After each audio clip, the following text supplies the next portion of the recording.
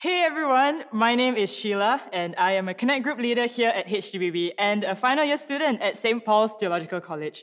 I have worked as a management consultant for the last 7 years and I'm currently in this edutech company called Frog Asia. We are 110 days away from Christmas. How exciting is that? And one of my favorite things about Christmas is watching Christmas movies. And one of my favorite movies is a show called Love Actually. Okay, don't judge me. I do love me a good rom-com. But if you haven't watched it, it's basically a star-studded movie that has 10 different storylines within the whole movie, and each intersect to each other in significant ways. So what looks like isolated people and stories is actually one large story with interwoven lives. Reading the book of Esther in the Old Testament feels a little bit like that.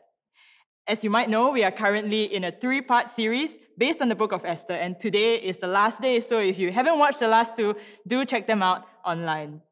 It's a fascinating book centered around 4 main characters. First, there's the powerful king of Persia, King Xerxes. His wife disobeys him, and hence he calls a nationwide search for his next queen. Secondly, there's a Jewish man called Mordecai who adopted his orphan niece, Esther. Mordecai gets her into this pool of women who were being prepared for the king and continues to watch over her from afar. Thirdly, there's this vengeful officer called Haman, who is obsessed with gaining favor with the king and gaining respect of the people. He gets angry with Mordecai, who disrespects him a few times, and then calls for this mass genocide of all the Jews within the land. Quite a drastic action. And of course, finally, there's Esther, who gets selected by the king eventually to be his new queen, which puts her in this really important position in the palace to save the Jews should she choose to step up. Dodgy politicians, lavish spending of money, chaotic, temperamental people in power, severe injustice directed towards a minority group, unpredictable events, feelings of despair, mourning, and fear laced with silhouettes of hope. Yes, I am still talking about Esther and not talking about the year 2020, as similar as it sounds. And as you read the book, one can't help but ask, where is God in all of this? No, literally, where is God? God is not mentioned at all in the book of Esther. In fact, it's the only book in the Bible that has no mention of him. There's no miracles, there's no angels, there's no burning bush or voice from heaven or talking animals, there's no church or synagogue, there's no pastor or priest or prophet, just people and their storylines. In fact, the lack of mention of God has caused a lot of confusion in the church for a very long time. For centuries, early theologians didn't know what to make of this book. They called Esther the secular book of the Bible. And yet, isn't this how we all experience lives? Most of our lives don't look like the regular angel visitation on a daily basis, but rather we are just trying to make the best of our everyday lives. How many of us in our own lives have asked this question, where is God? In our politics, in the injustice, in the socioeconomic disparity around us, in the chaos, where is God? As we go to work from Monday to Friday, as we do our household chores, as we run our errands, as we get on with our day to day, where is God? As we now don our masks and pray for a vaccine, as we stay at home and adhere to SOPs, as we try to make sense of the last few months, where is God? Wherever you're at, however you feel at this time, that a book like Esther exists in the Bible is hope for all of us. God appears to be missing, and yet God is moving for the good of his people. In the absence of his mention, there is a presence of his power by his Spirit. And as Miles said a couple of weeks back, this is a story of God working behind the scenes. God, not Esther, is the main character of this book, weaving the storylines together, much like the scriptwriter of Love Actually. And he does the same in our lives. He is as much at work in our mundane as he is at work in his miracles. Do you believe that God is for you? Do you believe that God sees you, that he has a plan for you, a plan that is intentional and good. Last week, Abby talked to us about what we can learn from the character Esther. Esther was faithful to her people and chose to do the right thing, leveraging her position in the royal palace to try and save the Jews from Haman's genocide plan. She was intentional and careful in planning her every step. But here's the thing, right? Esther, in all her plans, even in her best plan, could not have gotten her success all on her own. Why? There's just so much that was outside of her control, which had to be in place for her to succeed. We even read that her first meeting with the king, it was kind of like a probability game, a 50-50 chance of she would either get a meeting with the king or she would be sentenced to death. Now, it doesn't get more out of control than that. And as the reader of this book, we have the privilege of seeing how all the pieces come together in this book. And we see that God's provision happens, firstly, in the spaces that are outside of Esther's control, but secondly, and most importantly, they happen in the spaces that she would never know about, even in hindsight. And one such key event is in today's reading from chapter 6. So let's read Esther chapter 6, verses 1 to 14. That night, the king could not sleep. So he ordered the book of the Chronicles, the record of his reign, to be brought in and read to him. It was found recorded there that Mordecai had exposed Bigthana and Teresh, two of the king's officers who guarded the doorway, who had conspired to assassinate King Xerxes. This is referring to an event that happened in chapter 2, where Mordecai, he overhears of an assassination plan for the king, and he reports this to Esther, and they both manage to get the king saved. This happened about 5 years before the events in this verse. What honor and recognition has Mordecai received for this? The king asked. Nothing has been done for him, his attendants answered. The king said, Who is in the court? Now Haman had just entered the outer court of the palace to speak to the king about impaling Mordecai on the pole he had set up for him. Haman at this point was actually pretty furious at Mordecai because just before, in chapter 5, we see Mordecai disrespect him again. And so he was so furious that he had set up a pole to have Mordecai impaled, and he had turned up at the palace to get the king's permission to sentence Mordecai to death. But boy, was he in for a surprise. His attendants answered, Haman is standing in the court. Bring him in, the king ordered. When Haman entered, the king asked him, What should be done for the man the king delights to honor? Now Haman thought to himself, Who is there that the king would rather honor than me? So he answered the king, For the man the king delights to honor, have him bring a royal robe the king has worn and a horse the king has ridden, one with a royal crest placed on his head. Then let the robe and the horse be entrusted to one of the king's most noble princes. Let them robe the man the king delights to honor and lead him on the horse through the city streets, proclaiming before him, This is what is done for the man the king delights to honor. Go at once, the king commanded Haman. Get the robe and the horse and do just as you have suggested for Mordecai the Jew who sits at the king's gate. Do not neglect anything you have recommended. So Haman got the robe and the horse. He robed Mordecai and led him on horseback through the city streets, proclaiming before him, This is what is done for the man the king delights to honor. Afterward, Mordecai returned to the king's gate, but Haman rushed home with his head covered in grief.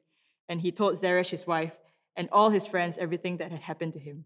His advisors and his wife Zeresh said to him, Since Mordecai, before whom your downfall has started, is of Jewish origin, you cannot stand against him. You will surely come to ruin. While they were still talking with him, the king's eunuchs arrived and hurried Haman away to the banquet Esther had prepared. Chapter 6 is known to be the pivot point of the whole story of Esther. Miles mentioned this too a couple of weeks back, that chapter 6 is the turning point where the story goes from disaster, chapters 1 to 5, to redemption, chapters 7 to 10, for the Jewish people. The author of the book writes this in such a brilliant way.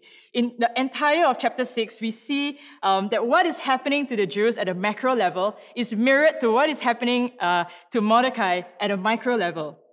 At the start of this chapter, we see Haman plot to kill Mordecai, and he goes to the king for the authority to do so. The king, having remembered what Mordecai had done before, wants to reward him, and as he meets Haman, before Haman can get a word in, the king asks Haman to honor Mordecai instead and parade him throughout the city.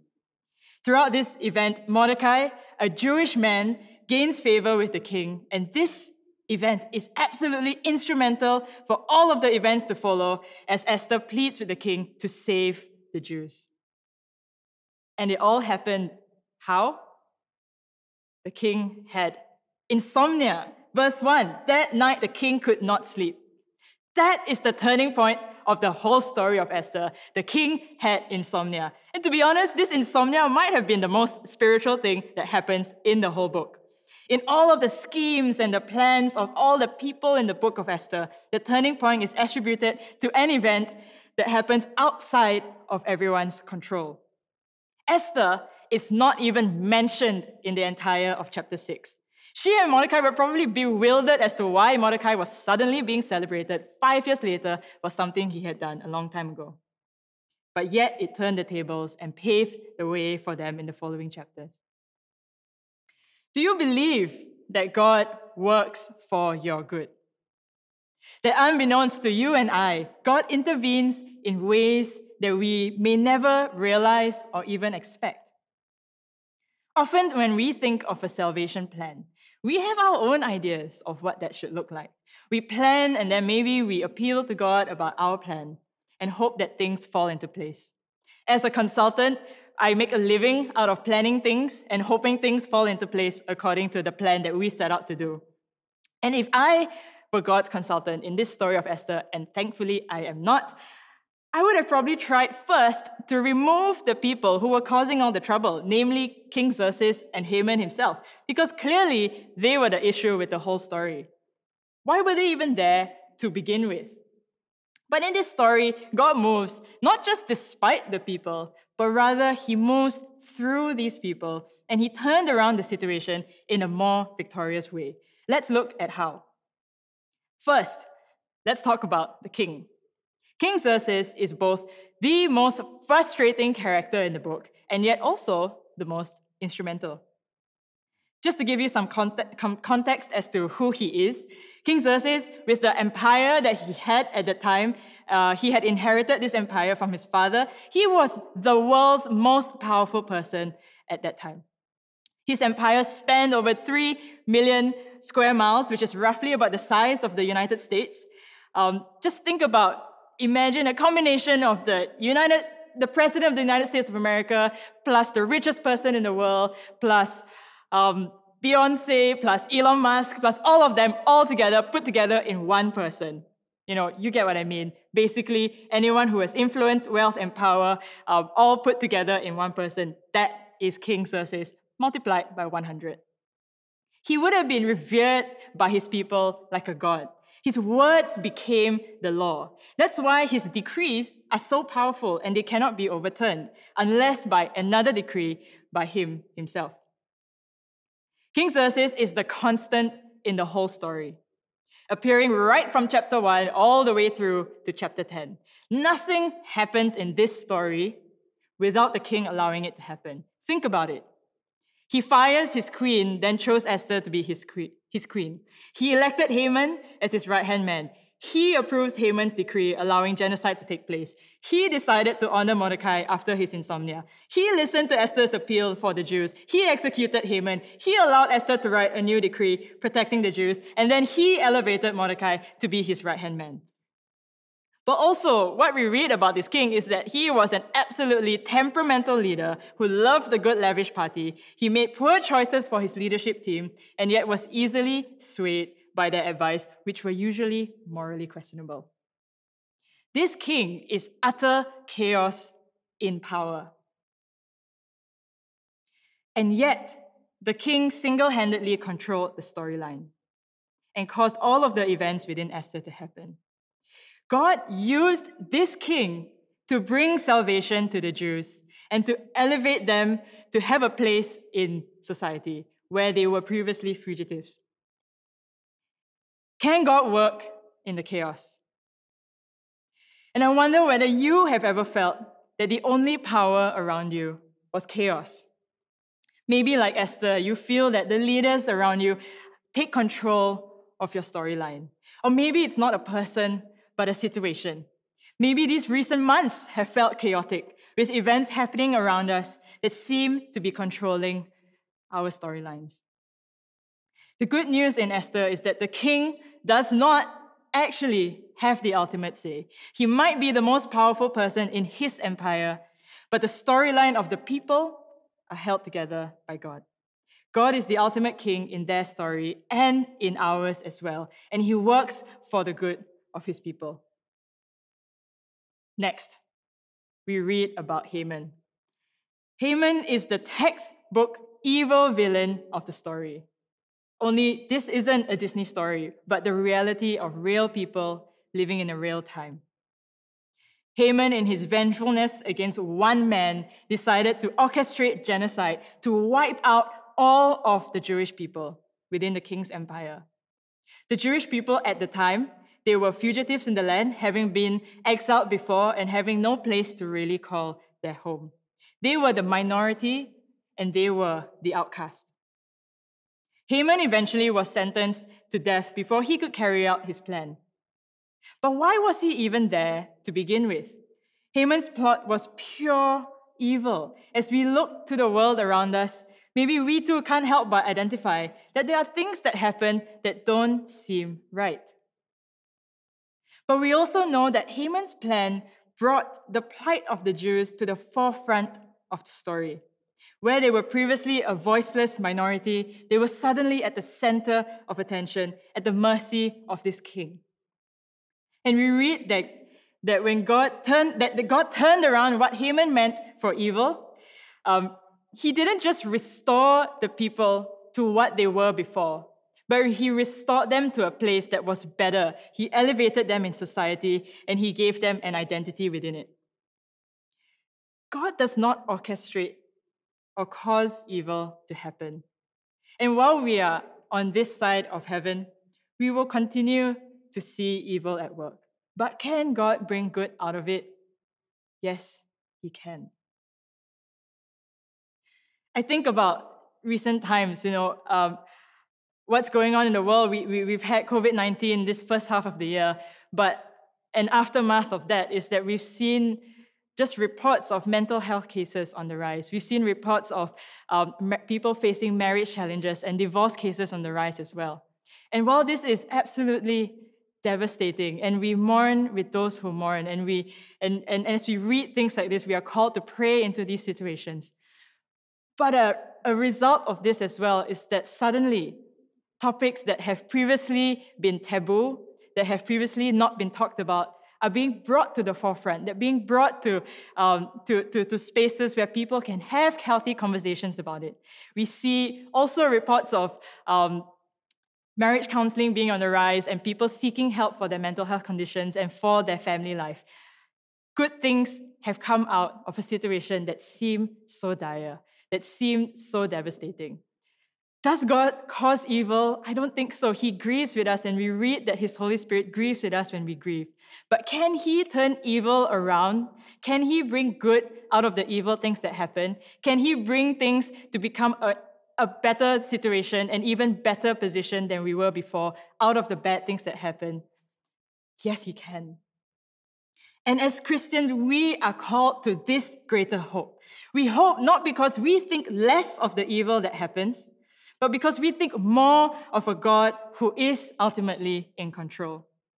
Our vision for the world and our vision for transformation has a higher standard. It has a God standard. And we are called to pray into this and press into God for His vision for us, for His purpose for us in all of what's going on in the world.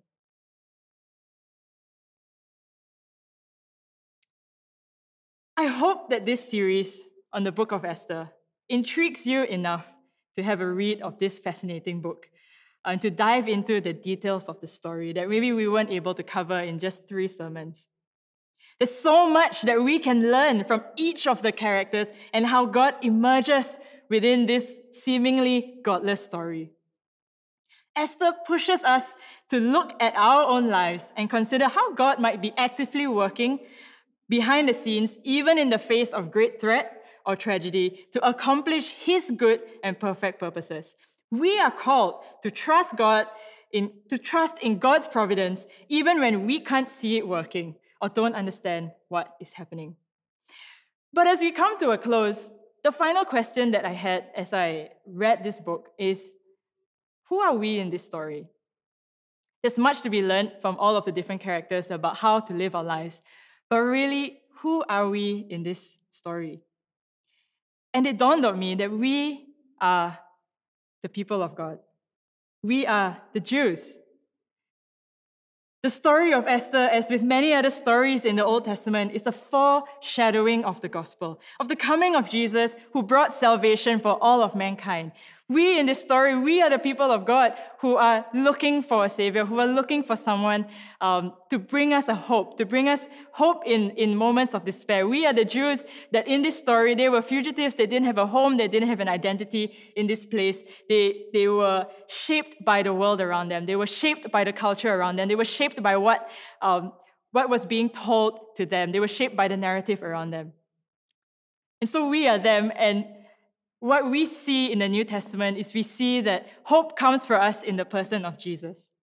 He died for us on the cross so that we can have a right relationship with God. He died for us on the cross so that we can have this hope and that we can find our place and find our purpose and find our identity, not in the world around us, not in the hopelessness or the despair or the cultures around us, but in a person that is Jesus and in His vision for our lives. Jesus was a better Mordecai, He was a better Esther, and He was a better king. He is our true friend, He is our true Savior, and our one true King. And He is for us, and He works all things for the good of those who love Him. Amen. Right now, let's just take a moment to maybe wherever you're at, you may want to stand, and let's pray and ask the Holy Spirit to just come and fill us afresh and come and speak to us about His vision and His purpose for us. Let's pray. Holy Spirit, would you come right now and fill each and every person who's listening to this right now? Would you come and fill us afresh? Would you be speaking to us words of life and words of truth in this time?